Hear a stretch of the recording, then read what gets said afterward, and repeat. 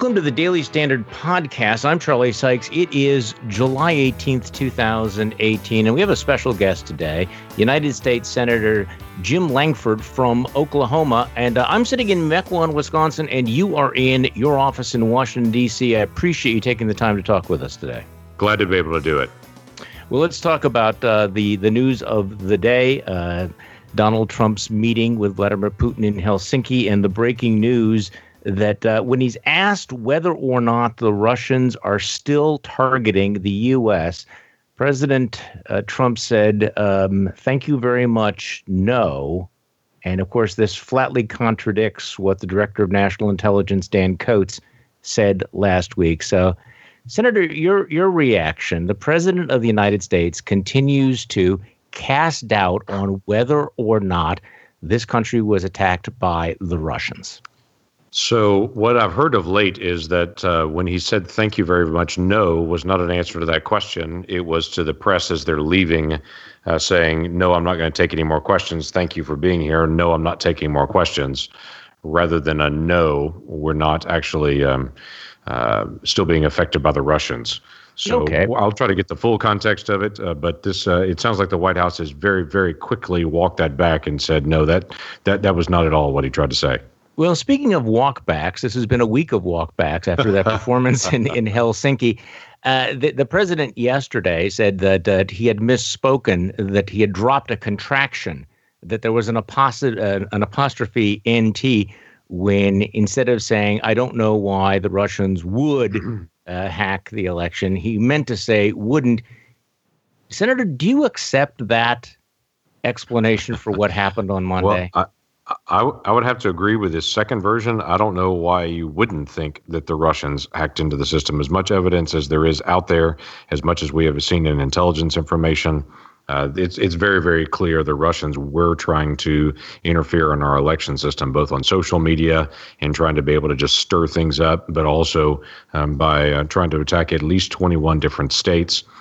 To be able to go in their election systems, downloading voter data files, trying to be able to go after information on election systems and software. They were being very strategic in what they were doing. So I would completely agree with his second version. How about that? That I don't know why you wouldn't think that the Russians were engaged. The big issue in the days ahead is not what the president said, is what the White House does. After the Mueller indictments on the Internet Research Agency and the oligarchs and such that were actually doing the social media interference, sanctions came down on those groups and those individuals pretty quickly. I would anticipate sanctions would come down quickly as well on the indictments that the Mueller team just put out this past week. If they don't, that's the bigger question for me. Why was you put out a statement making that point that there is plenty of evidence the Russians aggressively attempted to interfere in our election? Why was it so difficult for the president of the United States, standing next to Vladimir Putin, with the eyes of the world on him, to say the same thing? Why would the president of the United States side with Putin's denials over the consensus of the American intelligence agencies?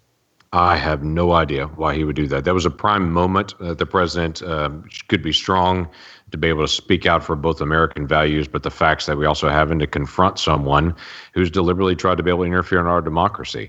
It's a good moment on the international stage that's missed.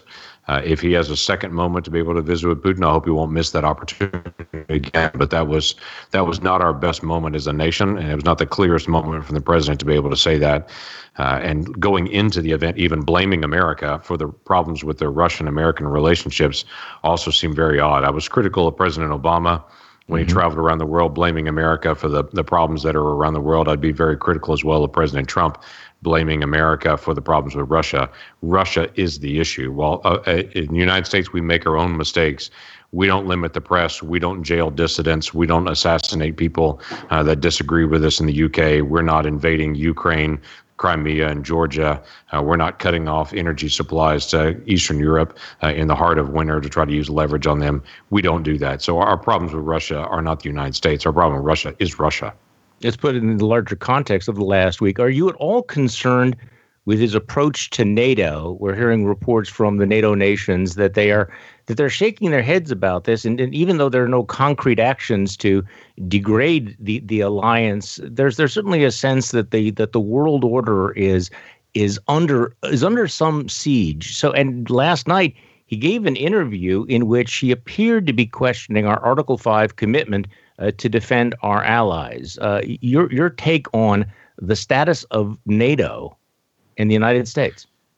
Well, NATO is our strong alliance, and we should keep that. NATO has been exceptionally important for bringing about stability and peace into Europe, where Europe's been in total chaos for millennia, fighting back and forth. There's been relative peace since the organization, since NATO has formed as an organization. So it's exceptionally important not only to Europe but to us.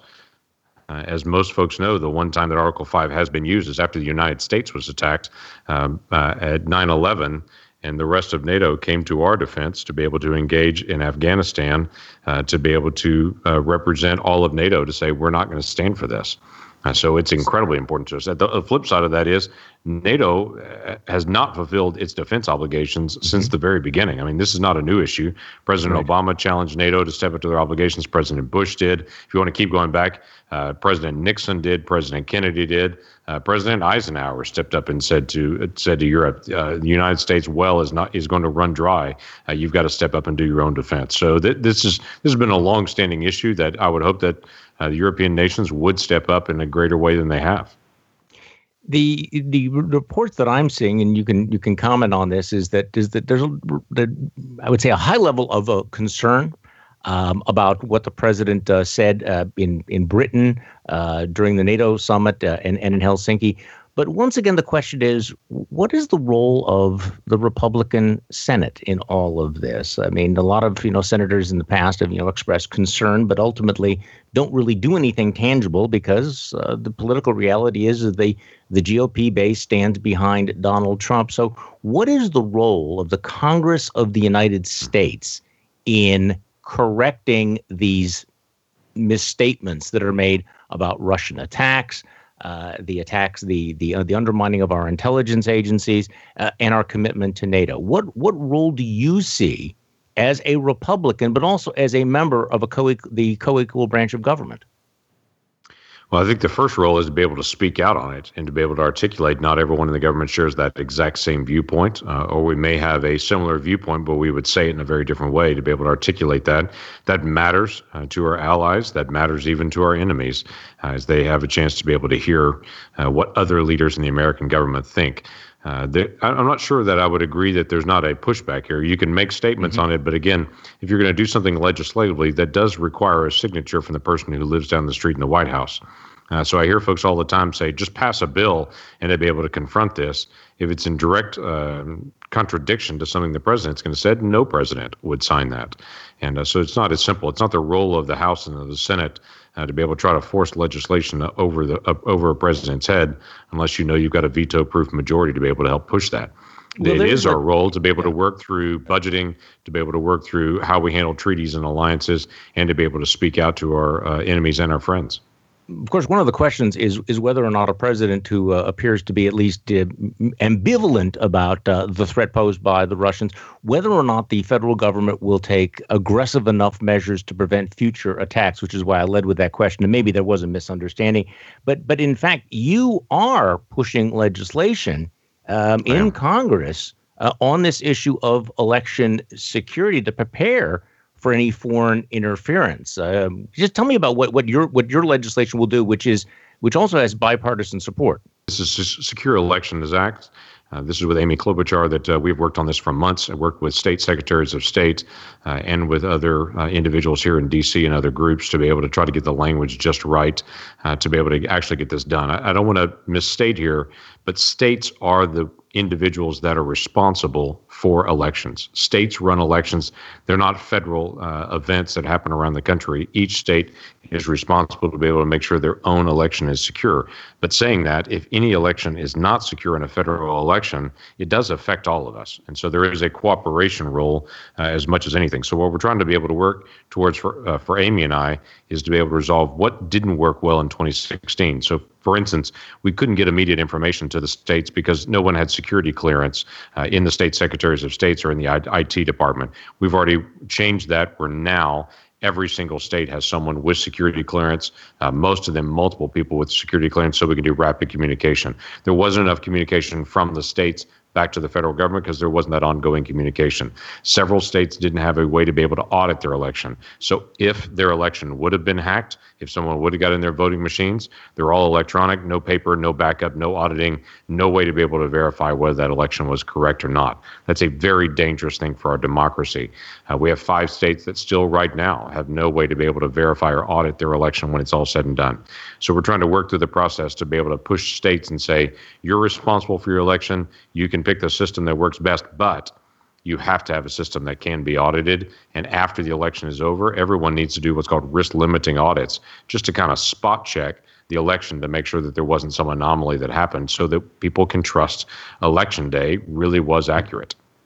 Yeah, we're getting a sense from some of the indictments about the extent of the at least the willingness of the Russians to attack our democracy. So, it's sort of doubling back on something else that the president said. Do you believe that the Robert Mueller investigation is a witch hunt? No, I don't. And I don't think it's a witch hunt. And I also think that they have been able to harvest several indictments there that are entirely reasonable. Internet Agency being one of those, and the oligarchs that are connected to funding the social media attacks onto Russian intelligence entities and individuals that are working to be able to harvest information from voter databases or to be able to attack state election systems. Obviously, those are things that are directly related. Now, the challenge becomes some of the indictments like Paul Manafort. Manafort, what he's being indicted for and going to trial now for, is not something related really to the election or to what was pertinent at that time. It was some of his activities well before he was ever on the Trump team that he's been indicted for. That's been some of the frustration to say, as much as possible, we need Robert Mueller and his team to stay on target, stay on focus on the key issue and try to get this resolved. I still default back to the Iran-Contra special counsel that was done. That was 6 years long, and it just drug out forever. President Reagan was out of office, and they were still doing the special counsel work.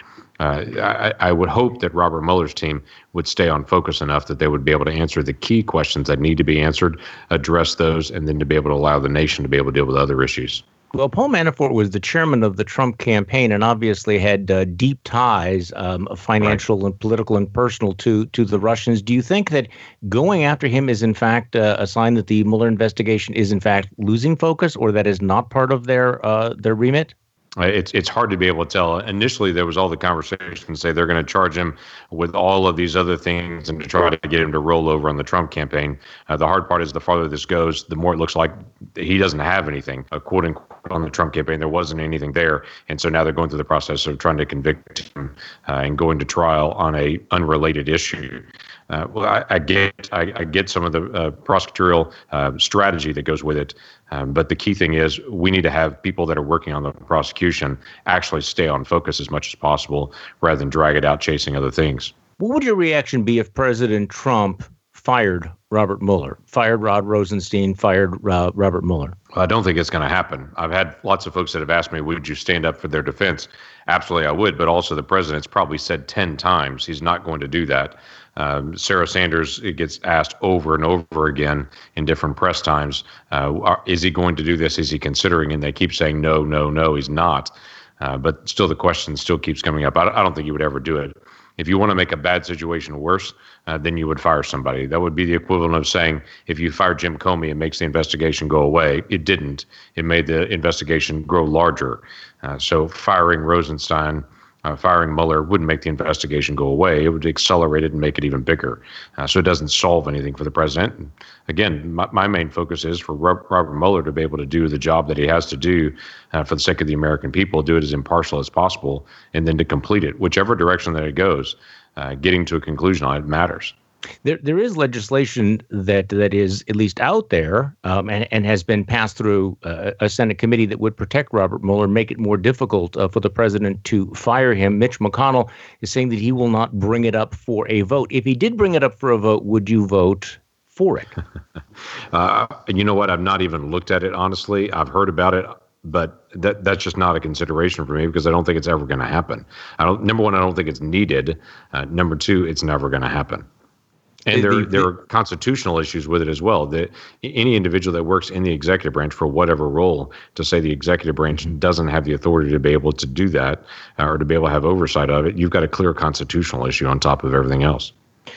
I want to keep coming back to this question of the role of the United States Senate and of the Congress. You have been critical of the president's unilateral imposition of tariffs on steel and aluminum. I have. And yet the Senate seems to be, once again, reluctant to pass legislation that would reclaim your constitutional powers, your authority over those kinds of taxes. Why not at least pass legislation that would say, hey, look, in our system of government, the president of the United States cannot simply impose billions of dollars in tariffs, claiming national security concerns without consulting Congress. So we actually did pass a piece that was 88 to 11, I believe. That was a messaging piece to be able to send to the White House to say, just so you'll know, the Senate does not agree that 232 is just unilateral. You can use it for whatever you want to. So it was a clear message. Again, as I've stated before, we could pass something. The House could try to pass something. The president's not going to sign that because he's in the middle of all the negotiations. It's an area that we need to clean up. This is something that President Obama did regularly, is that he looked for an area where there was a gray area in the law or an interpretation that he could make with it, and then extended executive powers far beyond what had been considered originally in the statute. President Trump is doing the exact same thing that President Obama did, is that he's taken a 232 waiver that originally was determined for national security and is redefining national security in an entirely novel way that shouldn't be done. And so we'll have to be able to clean this up in the days ahead, but it's very difficult to do midstream. No, I give you credit for speaking out on a number of these issues and your willingness to be critical. But let's go back to some of the things that we've talked about here. The president, in Helsinki, sides with Vladimir Putin over our intelligence agencies. Calls Robert Mueller a witch hunt. Imposed tariffs without consultation with Congress. And even though members of the Senate have been critical, what I'm hearing you say is there's nothing we can actually do about it. You are a United States Senate. This is the Senate of the United States. Republicans control this. Is there no legislative response to any of these issues, none of which are trivial? Oh, none of which are trivial, to say the least. So the initial check that's on the executive branch, as you know from the Constitution, is not only the legislative branch, but it's also the judicial branch. Is what President Obama faced the most and was his greatest frustration. When he would far extend executive powers, the courts would step in and would say, no, you've gone past your boundary and this is going to go through a court system. This is the same thing that's being faced right now on immigration issues with the president, where the courts have stepped in and they're trying to evaluate this. That's the very first check on any kind of executive powers or overextension. The 232 is especially difficult because we're in the middle of a series of tariffs that are being imposed out there. And this is not that simple to just say, we'll just snap back. Right. Because tariffs are already in place and other nations already have tariffs. If you remove tariffs, does that guarantee other nations just immediately drop theirs? No, it certainly does not. So at this point, we're trying to be able to work through on tariffs in particular to say to the president, resolve these issues, resolve any of them. Quite frankly, every time we turn around, there's a new nation that's involved in a tariff fight with us, whether it's Mexico, Canada, South Korea, Japan, China, the EU. Over and over again, there's an extension of additional tariffs that are being pushed that directly hurt the American economy and directly hurt American consumers. We're telling the White House, resolve some of these issues. Pick Canada and Mexico. The NAFTA fight's been the longest of these. Get that resolved as quickly as you can, and then move on to the next country. But stop having every country in the world be a barrier to us. You can't say that the EU, while they are our allies in NATO, are suddenly our enemies on trade. They're not our foe. They're an economic competitor to us, but they're certainly not our foe.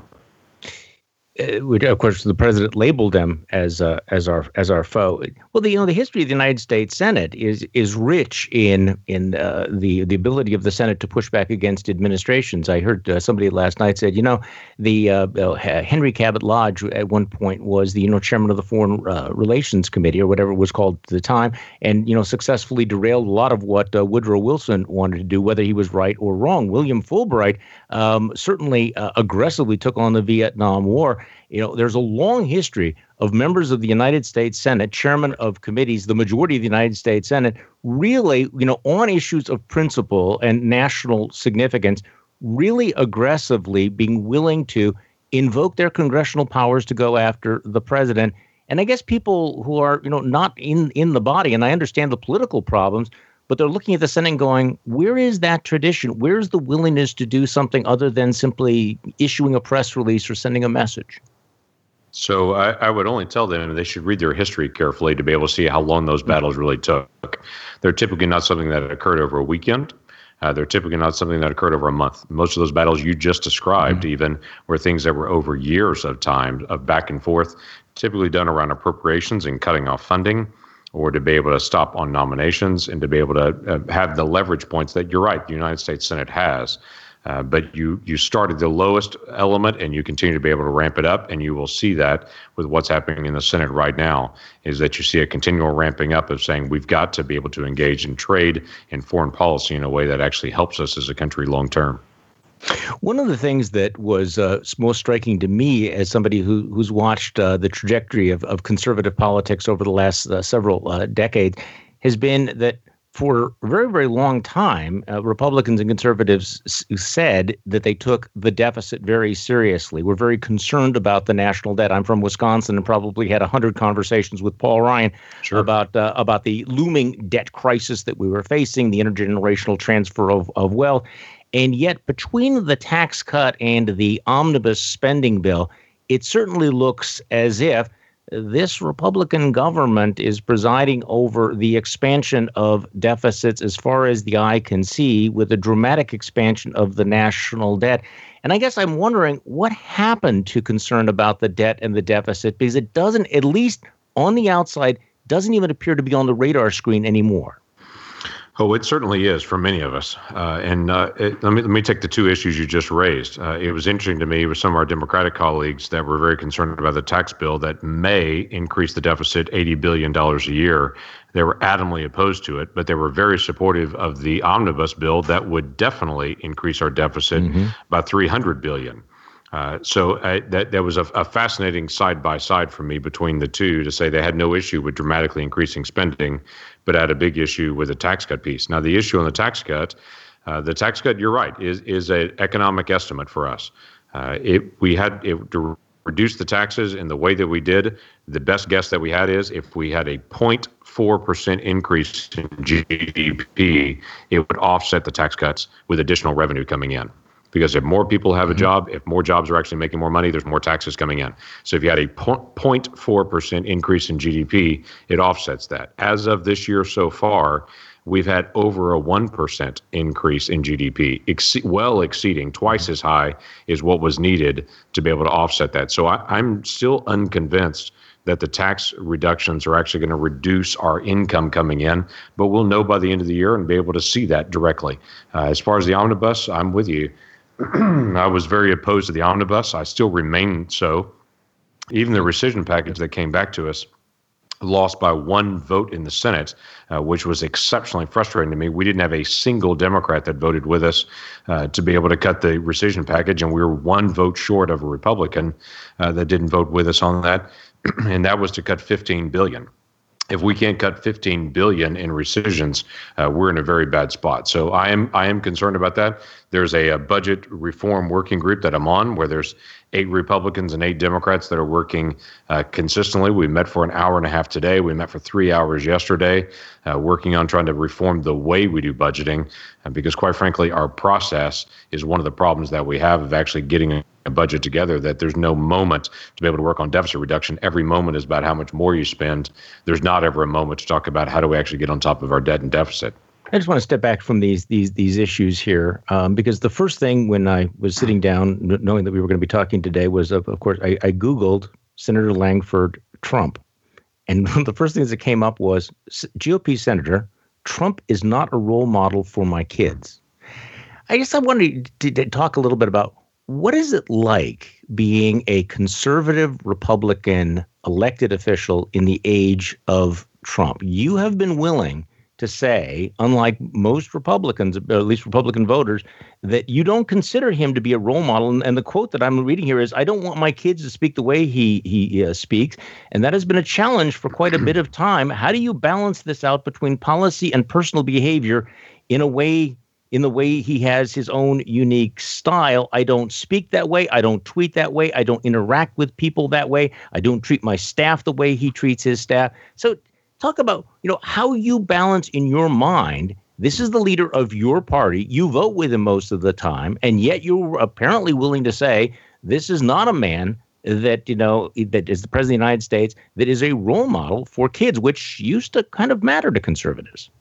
And it should continue to matter, not just to conservatives, liberals, and progressives as well. Yes, should care about that. I think that's been the cornerstone of the Me Too movement that's happened through media, that's happened through Hollywood, that's happened through Washington, D.C., is a renewed focus on your personal behavior and your personal life really does matter. And we should hold people to a greater account and ask them to be better role models. I made a statement even in early 2016 when I think there were still 38 Republicans running for the presidency at the time, right. When people ask me, what are you looking for, who are you supporting? My statement even at that time is, hey, I don't have a dog in this that I'm going to step out and do a public support for, but I'd like to have somebody that was a role model. At the end of that time, by the time I got to the end of it, I was able to say, I don't have a role model that's running. And so that statement that you had is not a new statement for me. Mm-hmm. It's been existing for a long time. I always prefer that in leaders, and I think it's helpful in whatever setting that you're in to be able to have somebody that you would say to your kids, that you'd say to families, that's somebody to be able to emulate. You may agree or disagree with policy areas, but I think there's somebody that you would emulate their lifestyle because they help us to be able to help the next generation to be able to make wise choices in it. Saying all that, I don't have the ability to be able to pick everyone that I work with. The people of Oklahoma selected me, selected Jim Inhofe. We're the two senators from Oklahoma. Other states select the other 98. The entire country selects the president. So you don't pick who you work with. You work with who is there. There are areas that the president and I can find common agreement on.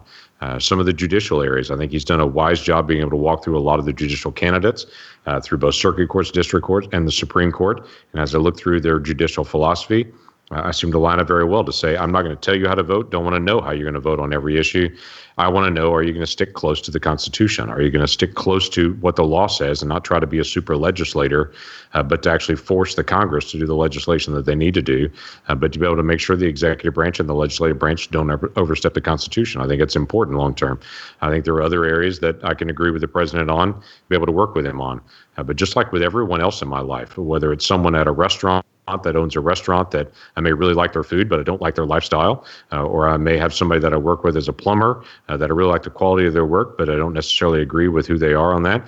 You look for the quality of the work and the tasks they do. We all do that every single day as Americans because we have respect for each other in the process, and we can agree or disagree on different life choices. We can agree or disagree on words and statements and behavior.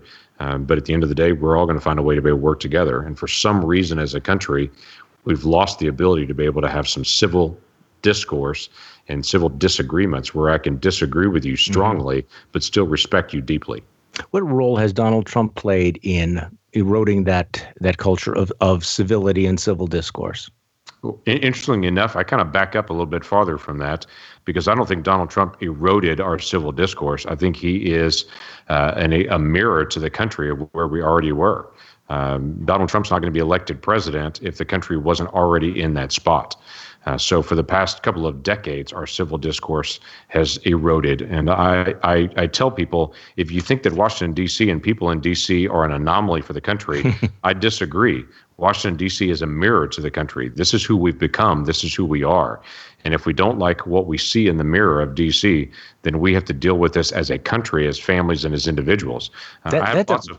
Well, I have lots of folks that say they don't like the president's, the way he tweets, what he says online, all those kind of things. I say, really, let me look at your social media page. What do you say about restaurants that you don't like? What do you say about somebody that cut you off in traffic? What do you say about a teacher that made you mad?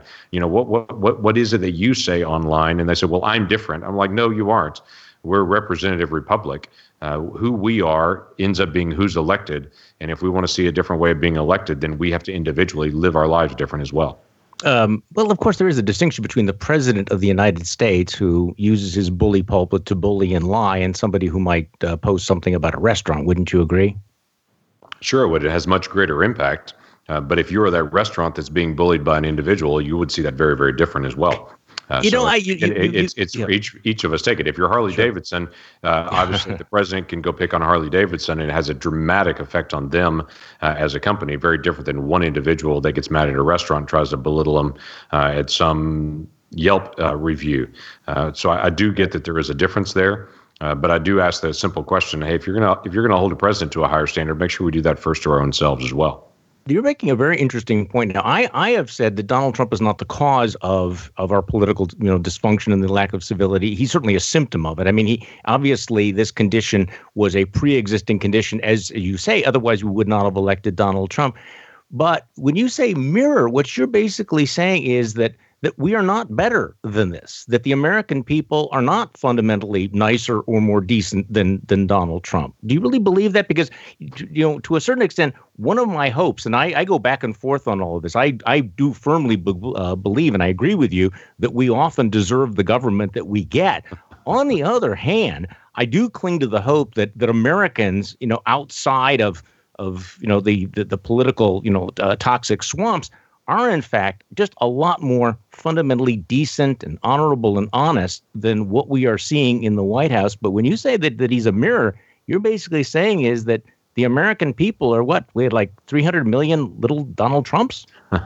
No, of course not. But I am saying that who we are as a personality gets reflected in who we elect. So you can look at that state to state. You can look at attitudes of where we are. I have folks all the time to say that that my Democratic colleagues are too complacent to Donald Trump. They need to do more to shut the government down. They need to do more action. They need to do more resistance. That is a trend that's out there that I smile and say, wait a minute, that sounds very similar to what Republicans were saying in 2010 to President Obama. That Democrats said that was shutting down. That's unfair. You shouldn't do that. Again, this tends to swing back and forth as people say, well, that's fair when our side does it. It's not fair when the other side does. And I think it's just for us in our own civil discourse, we should examine who we are personally to be very attentive to that before we pass judgment on someone else. And of course, there aren't two Donald Trumps, just like there aren't two Charlies, there aren't two Jameses, and that's for who I am. I think, but we have a responsibility to be able to who we are. But we as a nation have hit a point that would say that kind of civil discourse and what happened during the election with the president was very upfront with who he is and his own swagger and style. That enough of the country said, I'm fine with that, that they want to be able to go through it based on the policies. We've seen that with other leaders in the past. Again, I go back to the 1990s that on the whole, Democrats were able to look aside on Bill Clinton's infidelity and say his personal life doesn't matter. But now, decades later, there's not an interview Bill Clinton does that they're not bringing up the Me Too movement and saying to him, hey, now we're going to hold you to a higher standard. But years ago, that wasn't so. So that's years ago, that's just the uniqueness of it. Listen, I appreciate the time that you've given us, and I appreciate this discussion. And hopefully, we can continue the conversation at a future point. Thank you so much, Senator. You bet, Charlie. Take care. All right, thanks. The Daily Standard podcast is brought to you today by the Lending Club. For decades, credit cards have been telling us to buy it now and pay for it later with interest, pretty much like the federal government.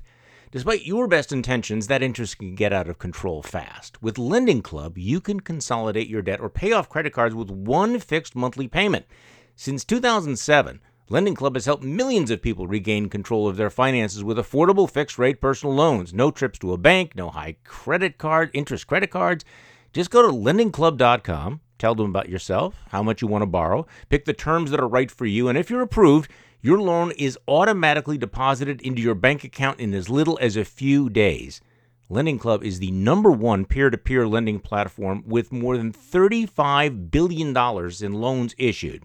So today, you can go to lendingclub.com/standard, check your rate in minutes, and borrow up to $40,000. That's lendingclub.com/standard. lendingclub.com/standard. All loans made by WebBank, member FDIC, equal housing lender. Thanks for listening to today's Daily Standard podcast. I'm Charlie Sykes. We'll be back tomorrow, and we will do this all over again.